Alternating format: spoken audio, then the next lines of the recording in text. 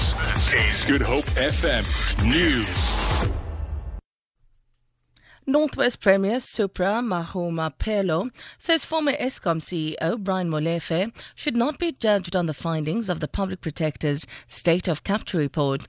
Mahumapelo was responding to the Northwest Province's nomination of Molefe to be an MP for the ANC. Parliament has said Molefe will be sworn in as an MP at a date still to be announced. Premier Mahumapelo says they won't stop supporting Molefe as he has not been charged. I don't know why we want to find people guilty when they've not gone through the due process of the law in the country. So it means in South Africa, you can be accused of something and you are guilty already. You can't be appointed anywhere. It's very unfortunate, I must say. Comrade Brian remains as innocent as you and me in as far as the state of capture report is concerned.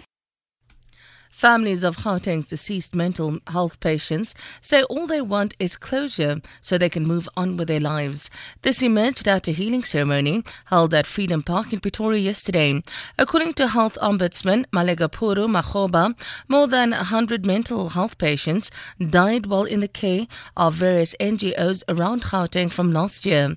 They had been removed from the Life Ezidemeni home in Randfontein. Reverend Gift Moerane from the Council of Churches says the families want all the recommendations made in the Health Ombudsman's report to be implemented as a matter of urgency.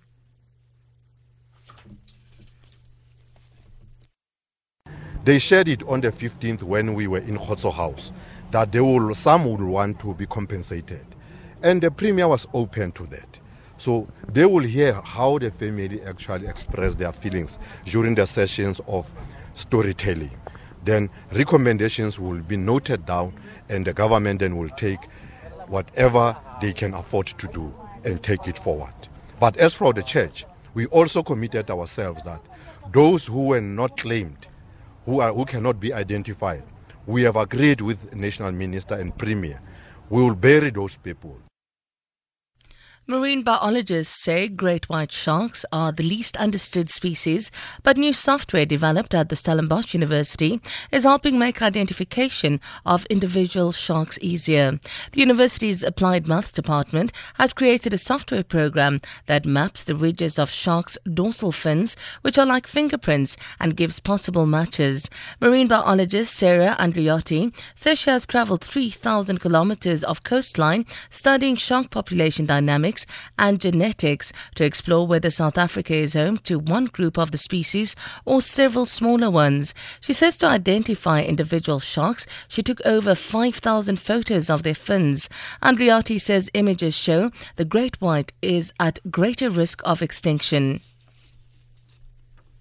I would say they are way more threatened than we previously thought. We badly need to keep on monitoring the population over time to try and see if they are actually getting better or getting worse. Unfortunately, we don't have historical data. The Australian Rugby Union and the Rugby Union Players Association have expressed shock and deep sadness following the death of rugby player Dan Vickerman. Vickerman died last night at his home in Sydney at the age of 37. The giant lock, who has played for the Wallabies, Brumbies and Waratahs, was born in Cape Town and moved to Australia with his family at the age of 21. Vickerman played 63 tests for the Wallabies, spanning a decade from 2002 to 2011. His final test appearance was the 2011 Rugby World Cup, the semi-finals against New Zealand in Auckland. For Good Hope FM News, I'm Sandra Rosenberg.